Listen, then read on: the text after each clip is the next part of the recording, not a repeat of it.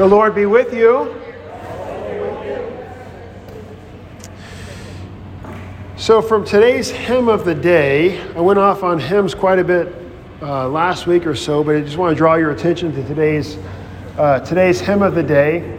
From the Reformation era, you notice like on the bulletins, you've got a little bit of it's weird, the way the Lutheran Service Builder, which is the technology that generates the hymns, and puts it in the bulletin, sometimes it gives you more information than not. But if you're looking at the hymnal, it'll say like who wrote the hymn, when it was written, who wrote the text of the hymn, all that kind of useful information. It's kind of interesting when you start learning the time periods of what's happening in the world, what's happening in Germany.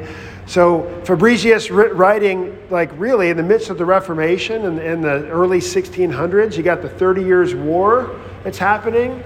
There's people dying of plagues. There's so much terrible stuff that's happening. So some of the best hymns in our Lutheran history come from the 1600s, which is arguably the worst time to be a human. Well, I mean, one of the worst times. I mean, you think about all the terrible things that are happening. I mean, so you think about like, if you're a Christian, Christians are killing each other off for having different views of the Lord's Supper. So it's not like the Christians against the world. It's like the Christians against the Christians. And then certainly the world's influencing there. But this hymn in particular is helpful because it's an old hymn, maybe not as familiar. A lot of the great Lutheran hymns they didn't make it into like the old TLH, which is the old hymnal that was the first English hymnal. And or they came into the first English hymnal with weird, written to weird harmonies. So then the LW that was written in the 80s, and most of us in our maybe 30s, 40s, and 50s grew up with, that one just massacred great hymns because they took familiar hymns and they like arranged it to really weird music that's impossible to sing in harmonies. And so a lot of the great hymns were never even embraced by the congregation. So finally, in the early 2000s, when they came out with the LSB, our hymnal, they finally set some great hymns to great texts. But if you'll notice, the hymn of the day, the number in the hymnal is intentionally hymn 666, the mark of the devil, the mark of the beast. Notice the title of the hymn, O little flock, fear not the foe. I mean, just the text, there might a joke, a mere facade. O little flock, fear not the foe, who madly seeks your overthrow. Dread not his rage and power. Though your courage sometimes faints, his seeming triumph over God's saints, that is, the devil's seeming to triumph over us, it lasts but a little hour. So be of good cheer. Your cause belongs to him who can avenge your wrongs. Leave it to him, our Lord. Be as true as God's own word is true. Not earth nor hell's satanic crew against us shall prevail. Their might, the might of the devil and his crew, their might, a joke, a mere facade. God is with us, and we with God. Our victory cannot fail. So it's just a really triumphant power ballad, and it's best sung. You can find it on YouTube when you're feeling especially anxious or worried or afraid. You can go to YouTube, type in "O little flock, fear not the foe," and the best one I found is it's basically just the lyrics that are popping up, and it's sung by children. It seems like this is one of those hymns that would be best sung by like a group of like power bass and tenors, bum bum bum bum. But it's little kids, and because it's a message that's carrying this, and they're singing to the comfort of the little flock, the sheep that seem to be harassed and devoured by the devil. This harassment by the devil, it's a mere facade. The might of the devil, a facade, a joke. It lasts but a little hour. And so that's the imagery there at the bottom of the picture on 19, and also some of the sheep on the cover there. Let's see, that's the hymn I wanted to mention. I told Beth, so I got to finish this chapter today, so if I start talking about something else, keep me on track. But she's not here oh, there she is. She hadn't stopped me yet, so I'm going to keep going. The other thing I want to mention is, at the end of the service, we say, we go forth in our Lord's name. And there's a reason why we do that. Thank you. Oh, thank you. Why is Pastor falling asleep? Oh, it's the sugar crash. Okay. So it used to be, depending on, I've joked about this before with you guys, at the end of the service, like, when we finally change things, I think, to run more beautifully, we'll finish the closing hymn, and then we'll just recess out. The pastors, the acolytes, we're gone. And the organist plays the postlude, and then you go about mingling, and then you come back in here, and then everyone kind of gathers in here. You sit down, and now I do the announcements. All that kind of stuff we do at the end. Because all the fellowship type stuff happens in here. But everything that's happening in there is just more of reverent, one-directional, from God to us kind of a thing. It's somewhat awkward from the pastor's perspective. We have this great reverence, and we kind of break down, and we're kind of joking at the end. It's a different thing. So, but anyway, after all that, you have to say something. Like, otherwise, it's just like we finish the announcements, and then me and Pastor Bartons and Schumacher just kind of awkwardly walk away. You can't say bye. We say something. So historically in the Missouri Synod, like basically through the 80s, I don't know what they said prior to the 80s. They probably just finished the service and walked out. But in the 80s, when it became we're trying to be very like user-friendly, seeker-sensitive. It's part of the church growth idea of trying to make people feel more comfortable so they'll come back. And so we'll have this announcement time, and then we have to transition out of it into Bible study time. So the classic saying was, go in peace, serve the Lord, which isn't a bad. It's not a bad thing. That's fine too. You're going in peace, and as you're going about your life and your vocations, you're serving the Lord, and that's totally fine.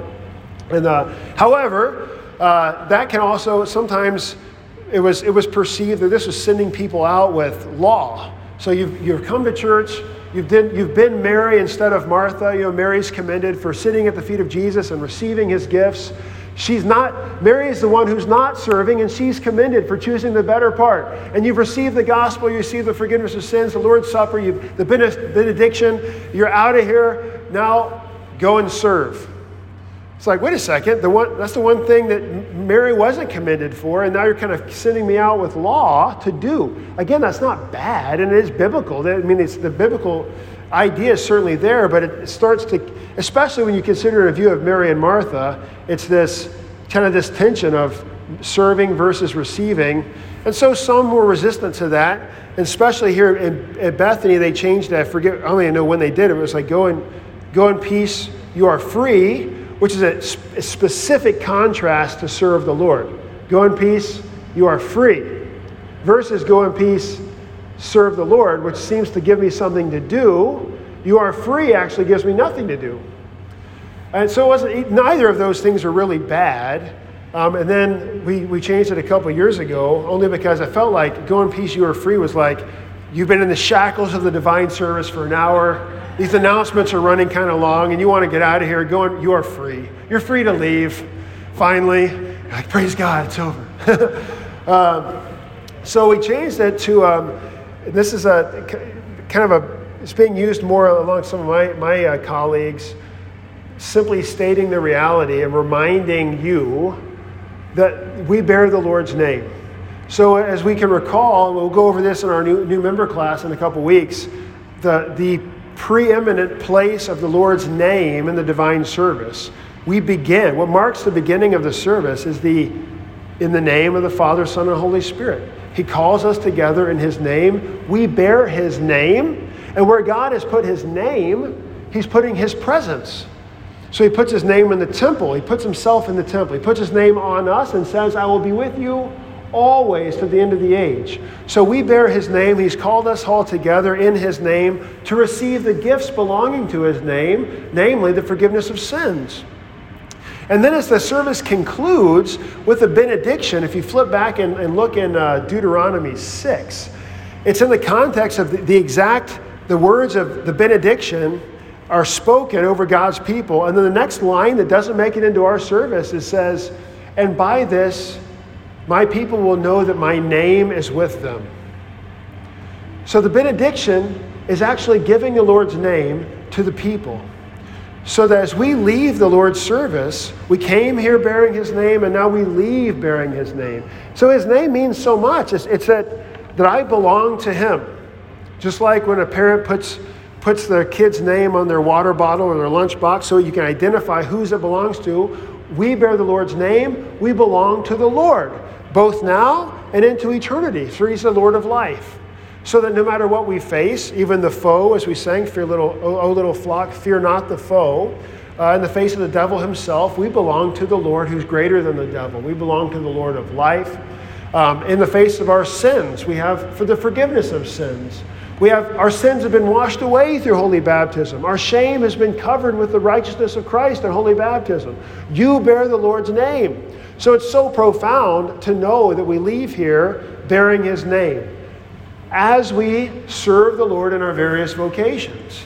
So we still sent out to serve. That's what it means in part to be a Christian, is to be a little Christ in this world, to serve my neighbor, to speak the Lord's word of forgiveness to my neighbor as he sends me out.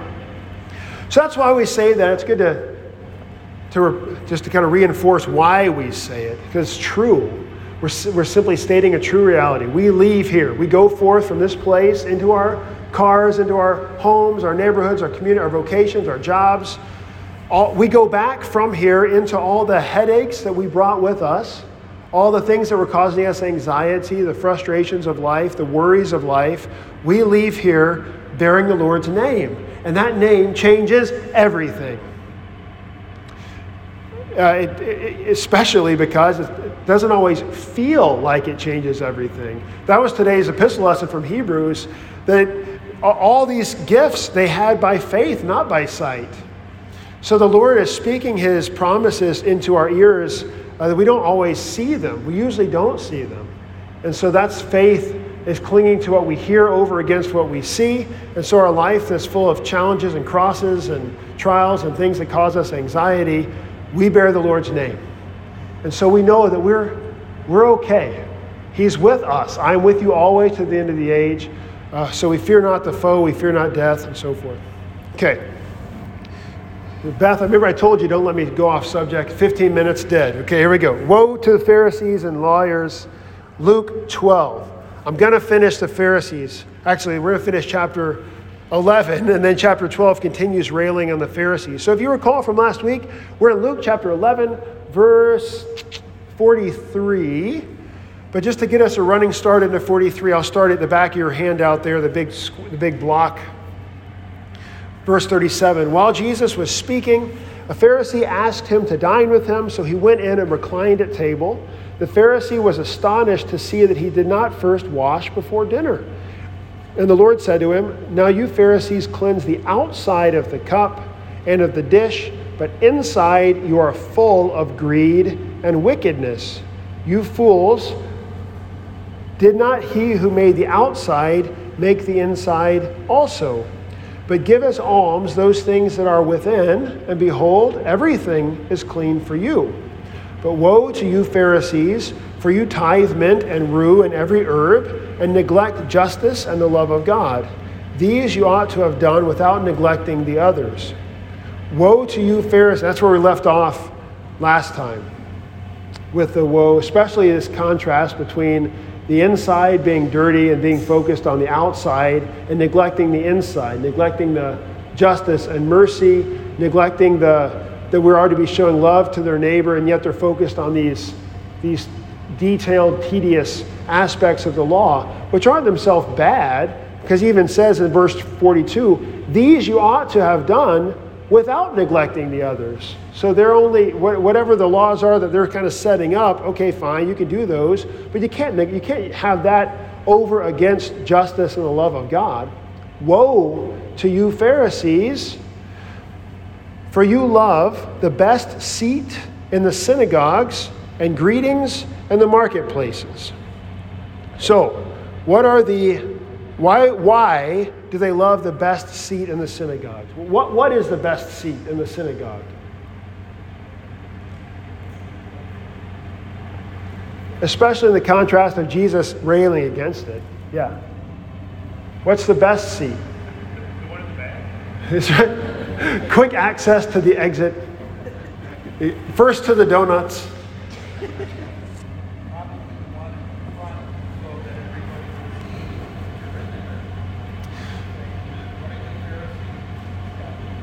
Right. The best seat would be the seat that's given the most honor or held to be in the most honor, the most recognized, right? So especially to kind of run with what you said, if it's the case, I mean, imagine the entire system. If you've been raised up, crushed by the law, and you're only and always focused on external acts, then it's like you're trained up to think the person who's sitting right next to the teacher that's the best seat because they got there first. It shows that they're super diligent and showing off to everybody their posture, right? Whatever it is. So there's that aspect to it. That if that's what you're looking for and that's why you're there, then that's the seat that they're trying to get. So now they're trying to get the seat not because they actually can hear better or because they can see better or whatever, because they're concerned about what everybody else sees. So Lutherans are a direct contrast to that. We want to make sure that no one sees us. So getting to church early so you can be sure to sit as far back as possible near the back. So we joke about this. At seminary, the guy at seminary actually did it. The Paul Grimm, the chapel director, whatever his name was, chapel organizer, whatever his title, he would rope the back half of the sanctuary. Especially during like during the main divine services, we're usually packed house. But even then, he would rope off the back 3 or 4 pews to force everybody closer. Because it is kind of a weird thing, especially here at Bethany. Like I can remember, especially Saturday nights back in those days, I'd be like, me, and then 100 feet, and then like 12 people in the back 2 pews. Like, come on, I want to like walk all the way up to you guys.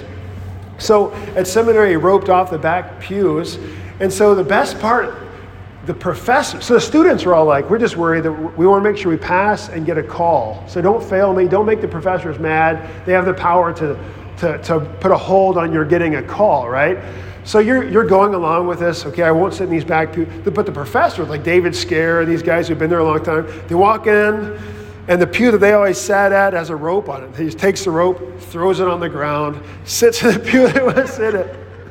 Same thing happened here. Like on Saturday night or Advent and Lent services are this way, because we only get like maybe 75 people, 100 people maybe. So it's kind of nice to have everybody together, kind of push everybody away from that far side and maybe closer to the middle toward the front. So it definitely is better for music when we're singing. But inevitably, so a rope, I would turn off the lights on that far side and I would put a rope over there and I'd go get ready and I'd come back out and the lights are on, the rope's gone, there's people sitting over there. What happened?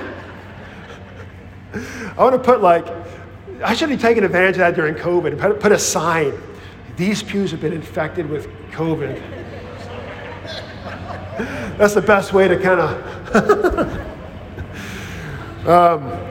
But the best seat also, and Jesus is going to start talking about this especially in Luke 14. He goes off on a rant on the Pharisees for like 3 chapters here.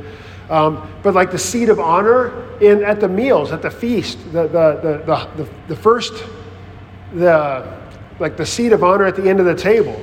So remember Jesus going off about that. People wanting to sit in the seats that are held in honor as the main thing, because they're mostly concerned about what other people think about them.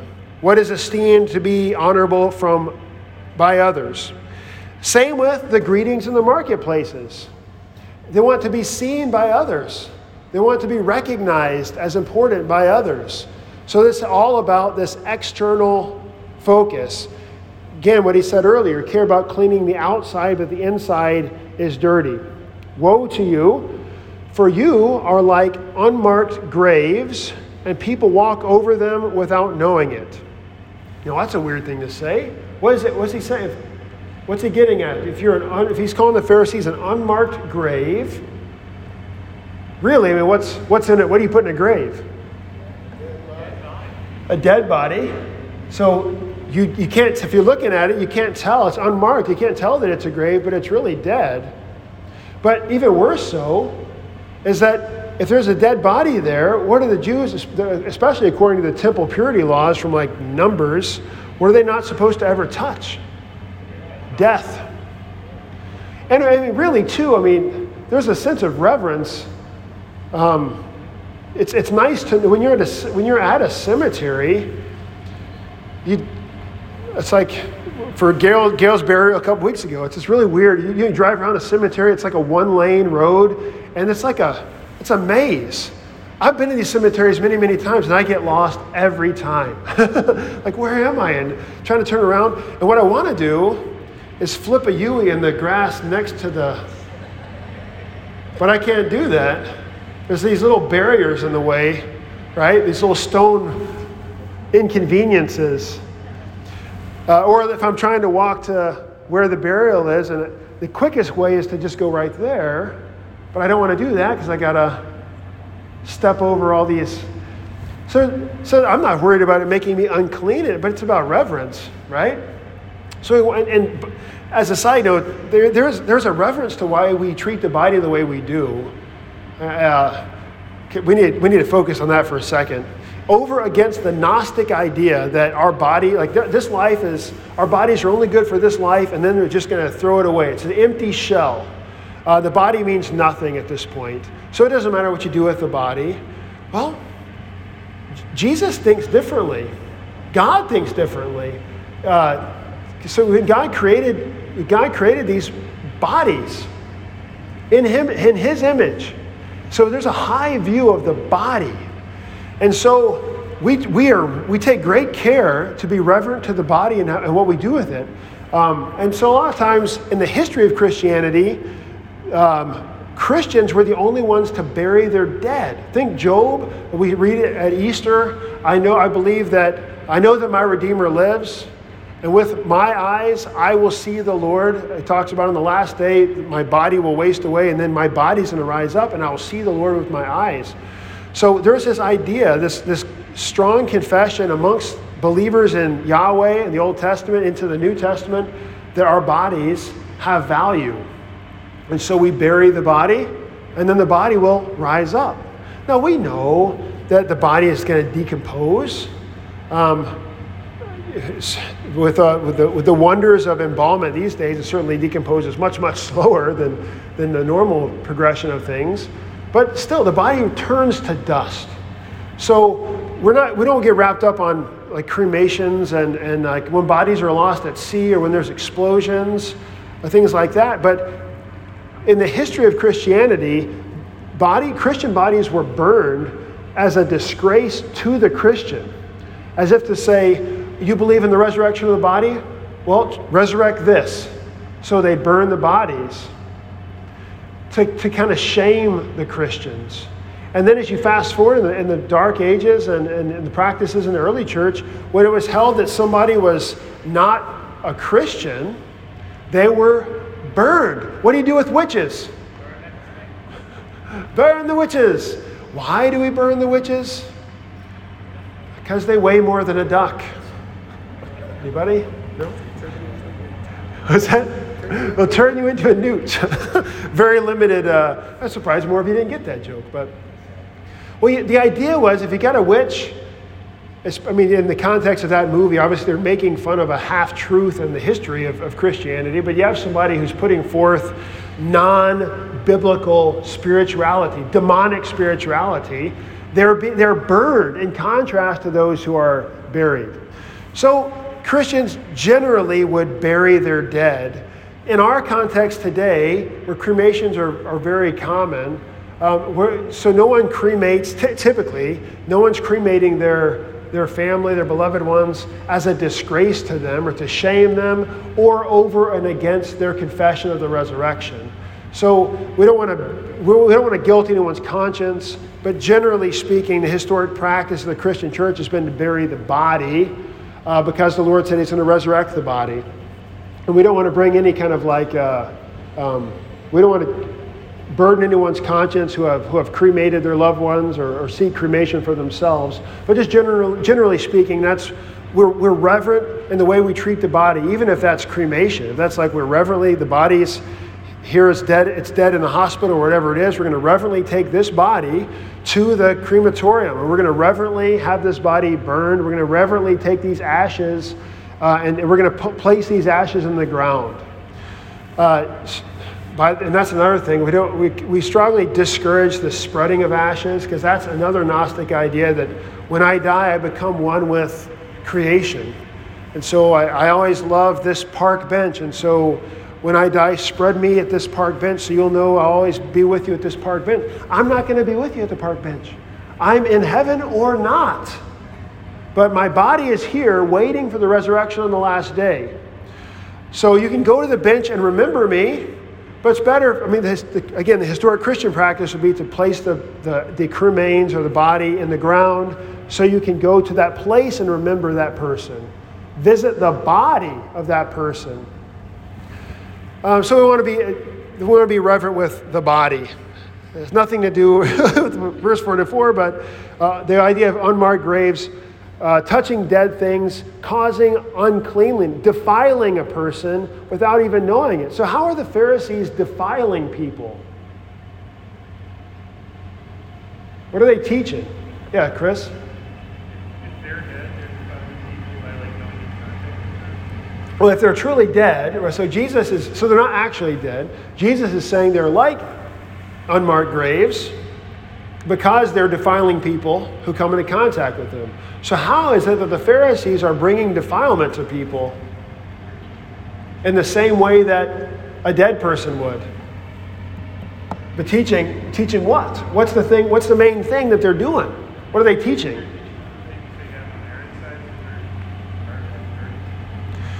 Yeah, well, ultimately it would be self-righteousness.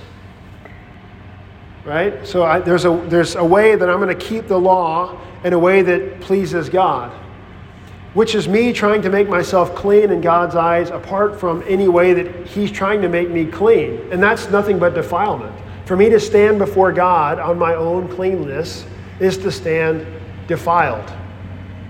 Right? And so the Pharisees are saying the only way for you to be clean before God is to clean yourself. And here's how to do it. Boom, boom, boom. And so here you are thinking, okay, I've done these things.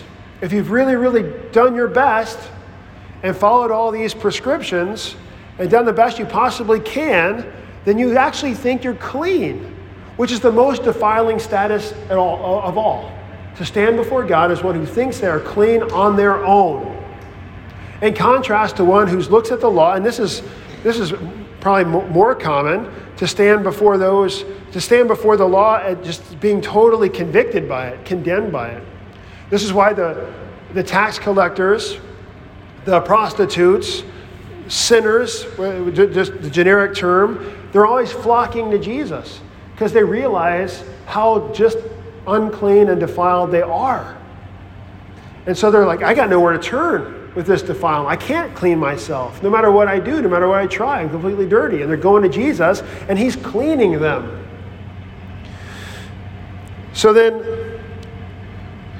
a focus on externals, this judgment of others, a failure to show mercy.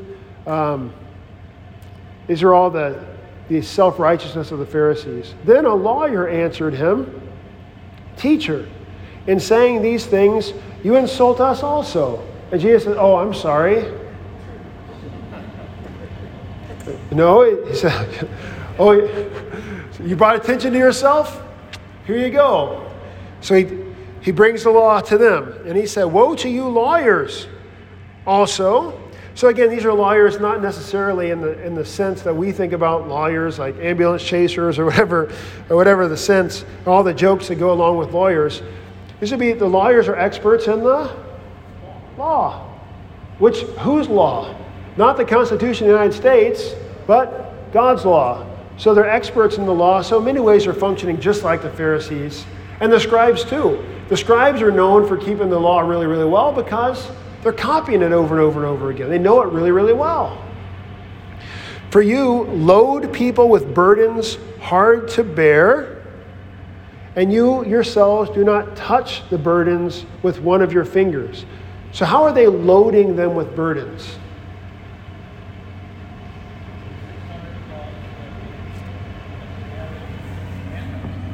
So adding things. So the Lord has given the law here and said, you must do this to be righteous. And really, when we let the law do its work, it's always condemning us. But the Pharisees say, okay, here's the law. But I'm actually going to surround it with all these extra things to do. So you can either make yourself extra righteous or make sure that you really don't get anywhere close to breaking this commandment. So the law says to honor the Sabbath day by keeping it holy. And so I'm going to make sure you keep the day holy by limiting how many steps you can take in a day. Limiting how many sips of water you can have in a day. So we're adding things to the law to make sure that we don't get anywhere close to breaking it. So we're adding all these burdens and don't even help them relieve the burdens. They're supposed to be helping relieve the burdens. How? Well, they're adding a lot of things of themselves to the law and actually leading people astray instead of concentrating on the law that the Lord has given. They're taking the law and making their own judgments of it and adding on to all of this and telling them this is what you must do. Yeah, but it's drawing them away from the law. We want you to listen to what we're telling you instead of the law. And the most despairing thing there is like, so when God gives us 10 commandments, I am the Lord your God, you are my people Israel, I led you out of the Red Sea, I've given you all these wonderful gifts. And since you're my people, here's what you're going to do. You're going to honor my name. Remember the Sabbath. Love each other. Don't steal a person's wife. Don't kill one another. Don't take their stuff. Don't covet their stuff because you're my people. And when you do any of those things in the commandments, you cut yourself off from being my people. And so for the Israelite or the Christian, we see our sin under the law as it causes this immediate fear of, I've cut myself off from God. That's how serious my sin is. And so Jesus takes that from me, my being cut off from God. He takes that upon himself. He's cut off from God and gives me his holiness. That's what's happening. But so instead of that conversation of the law doing its job and turning me to God in repentance and receiving the forgiveness from Christ, it is, I'm going to try to keep the law according to these man-made precepts. So that a person, imagine it, a person actually going through life thinking they have kept the law only because they've done what the lawyer or the Pharisee told them to do.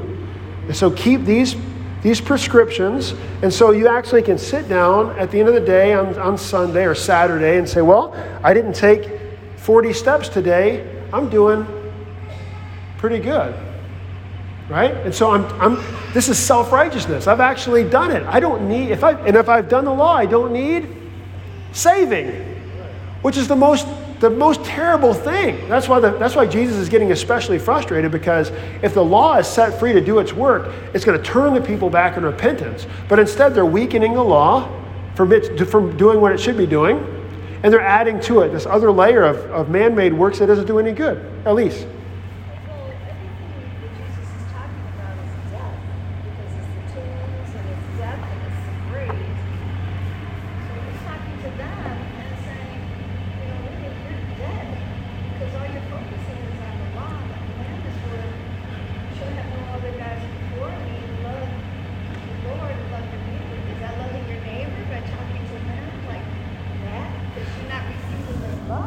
That's a great point, Elise. I think St. Augustine would say there are two ways, the way of life and the way of death. It's that simple. And so the way of death is this way of self-righteousness. So if I'm living outside of Yahweh or outside of Christ, it seems to be the way of life. It masquerades as the way of life, but ultimately it is only the way of death. And in contrast, the way of life is actually through death. So Jesus says, if you want to keep your life eternally, you're going to lose it, right? And how does Jesus bring life? But through death. It turns everything upside down. And so the world comes and tries to bring this focus on life. I mean, Pastor Barton said an excellent sermon today, kind of drawing out that distinction between the way of life and the way of death. Keith. Well, I think that he's already touched on it. I was just going to say that it just seems that the emphasis is more on the ritual and what they were saying as opposed to actually what Christ and God were to live in God's word as opposed to man's word. focus, righteousness that's coming from ritual is their focus. And so I think we can take just a quick pause there and kind of flip it back on our context today, where we're not in like Israelite times when you got Pharisees running around making all these human prescriptions for righteousness, and yet, are there not human prescriptions for righteousness apart from God's word aplenty in our culture today? How is a person to be righteous in today's society?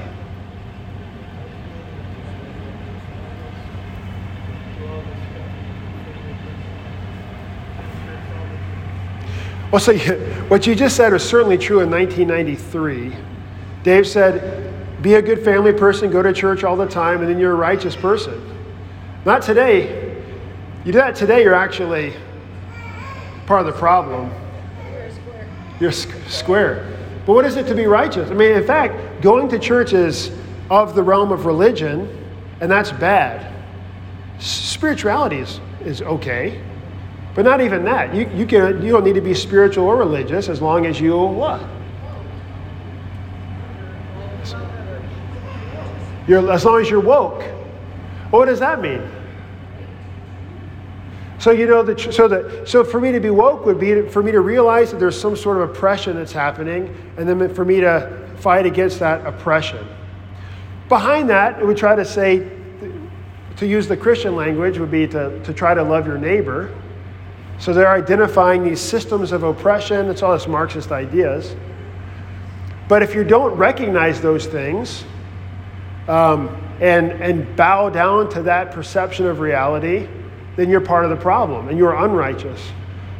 So if you're not ascribing to today's assertions are, then you're not righteous. And by the way, not only are you not righteous, but you can't actually. There's no way to repent of it. What happens to you if you're deemed to be unrighteous by the culture? What happens to you? You get canceled, and can you ever get out? No. The only recourse for you is permanent apology, the permanent posture of apology from which you can never actually get out. There's no forgiveness actually given because there's no atonement for sins made. So in our concept, Christ's atonement is happening on the cross. So he's won the forgiveness of sins by taking the punishment that we deserve. But if you've wronged somebody in a system where there's no atonement made, you can apologize all you want, but you still haven't been punished. So punishment's always kind of like, it's always coming. See? So when somebody, apart from Christ, someone talks about forgiveness, it's hard to understand what that even means if there's not an atonement for sins. Same concept with when we talk about forgiving debts. I can't walk up to you and say, I forgive you your mortgage. Well, I can say that all I want. I can say that to everybody. But what hasn't actually happened? I don't have to do anything. I just said the words. It's like, I declare bankruptcy. Just because I declared it doesn't mean it's true.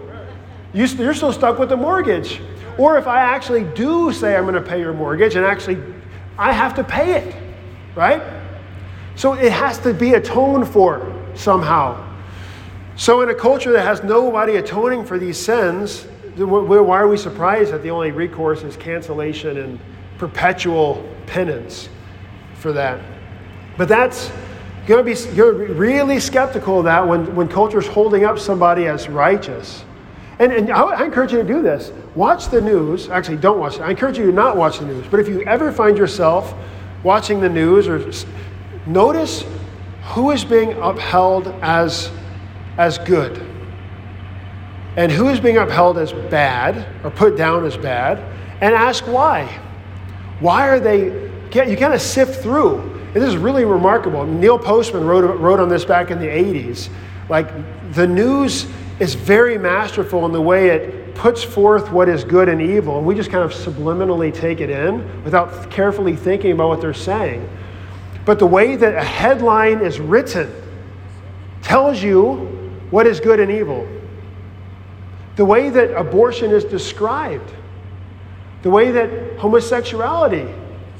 So churches who condemn homosexuality, blah, blah, blah, whatever the headline is. So now it comes out as we're condemning homosexuality. Well, how about churches who uphold the sanctity of marriage?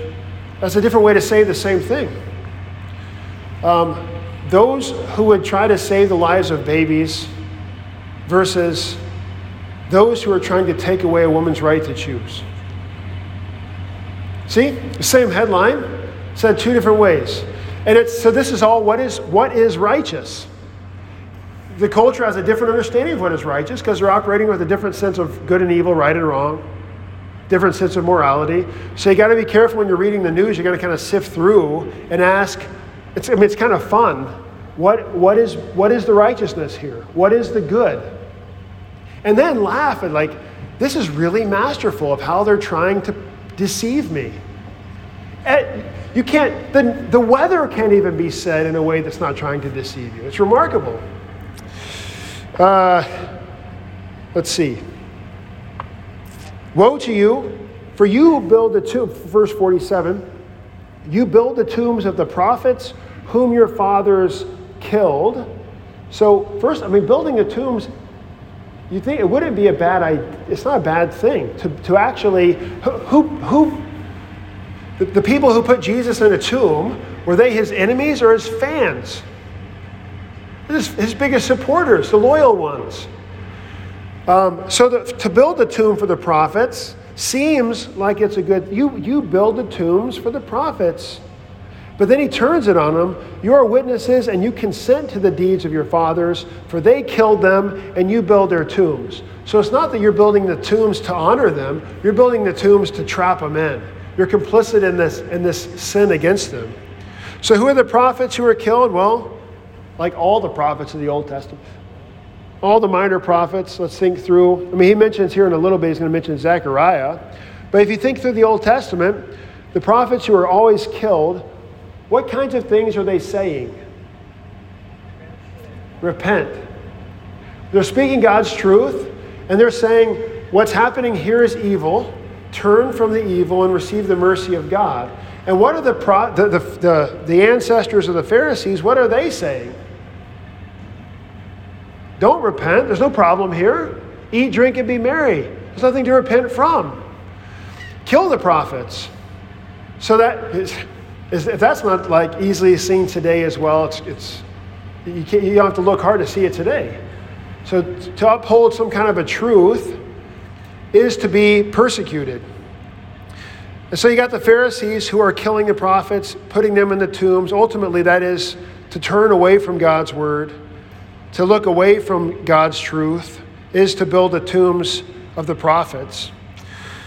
To not just point the finger at society or the Pharisees, but also to have it pointed at us would be, how do we suppress God's word in our lives?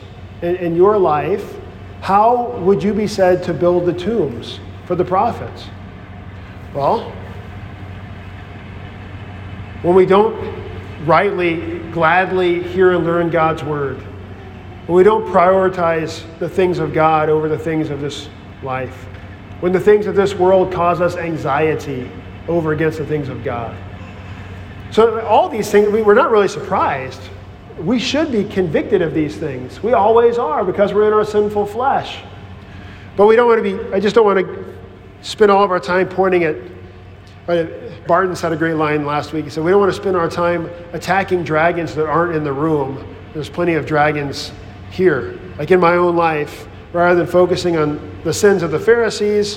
When Jesus is railing against the Pharisees, it's written down here for you.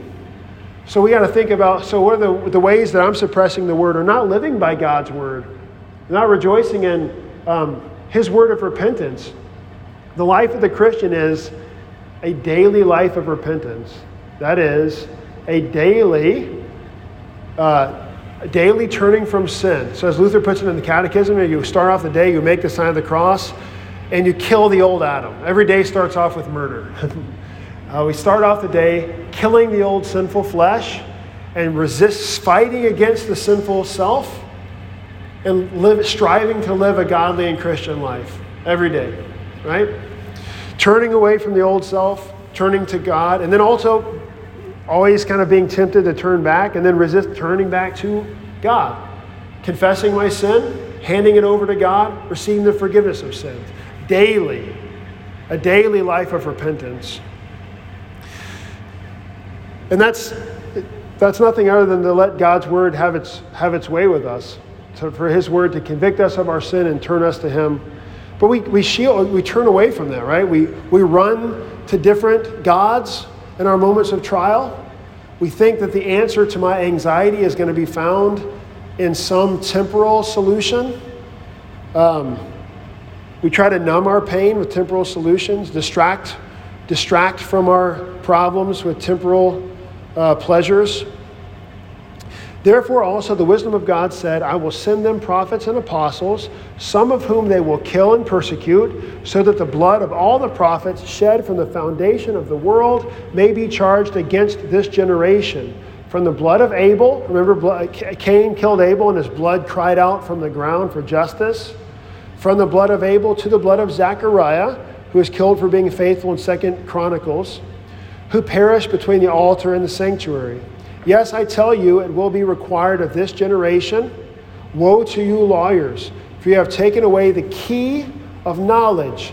Jesus has only talked about keys like a couple of times, and it's always in reference to the same thing. What do keys do? They unlock things. So when Jesus talks about keys unlocking stuff, what's he getting at? What's he unlocking? What's he getting us into? Him, heaven, eternal life. So we talk about the office of the keys being that which unlocks heaven by the forgiveness of sins. So that's the absolution. Here too, they've got this key of knowledge, this key of God's mercy and forgiveness, and yet they're suppressing it. You did not enter yourselves, and you hindered those who were entering. So the people who were actually going towards Christ's righteousness, they're actually turning them away from that by confusing God's word. As he went away from there, the scribes and the Pharisees began to press him hard and to provoke him to speak about many things, lying in wait for him to catch him in something he might say. They're trying to trap Jesus so that he can accuse him and kill him, which is super ironic because what has Jesus just said that they're guilty of? Killing the prophets. And so they're getting mad about this. I can't believe he would say such things of me killing the prophets. We should kill him. I would never do such things. That's evil. Let's kill him. This exposes their hardness of heart. Now, again, I said this last time, what Jesus is doing and even bothering to talk to the Pharisees is the very work of repentance that's happening to them and to us. Otherwise, why would Jesus bother talking to them at all? But by engaging in conversation with the Pharisees, he's giving them the gift of repentance. Hopefully, but not all of them turn. Only a few of them maybe even do. But think about Nicodemus, Joseph of Arimathea. There's Pharisees who ultimately are turned and brought to repentance and faith. And that's from this conversation with them. So Jesus will continue his rant against the Pharisees in chapter 12, where Jesus begins going off, beware of the leaven of the Pharisees, which is hypocrisy. He talks about the Pharisees for a few more verses, and then we get into a parable of the rich fool. So I don't know if we'll make it that far next week. Actually, we won't make it that far at all next week. Next week, Church Family Sunday. Please don't forget that, first of all, and please stick around. So the service is at 9:30, and we've designed that intentionally so that we can get everybody together. When you guys, our regular Bible study attendees, the idea is that you're always here, you kind of see each other, and you kind of know, you're sitting at the same table with people, you kind of know each other pretty well. We want to encourage that amongst others, right? So you've got a good friend who doesn't stick around for Bible class, they're your best friends, they're always coming to church. Like, invite them to come to Bible class. Hey, stick around, sit with me. Keep inviting them. But also, this coming Sunday, Church Family Sunday, is just to see more people, get to know more folks. Also, Jacqueline's going to have lots of different ways to get involved, things to sign up for throughout the course of the year. So if you're interested in plugging in somewhere, the best way to get to know more folks at church is to plug in somewhere.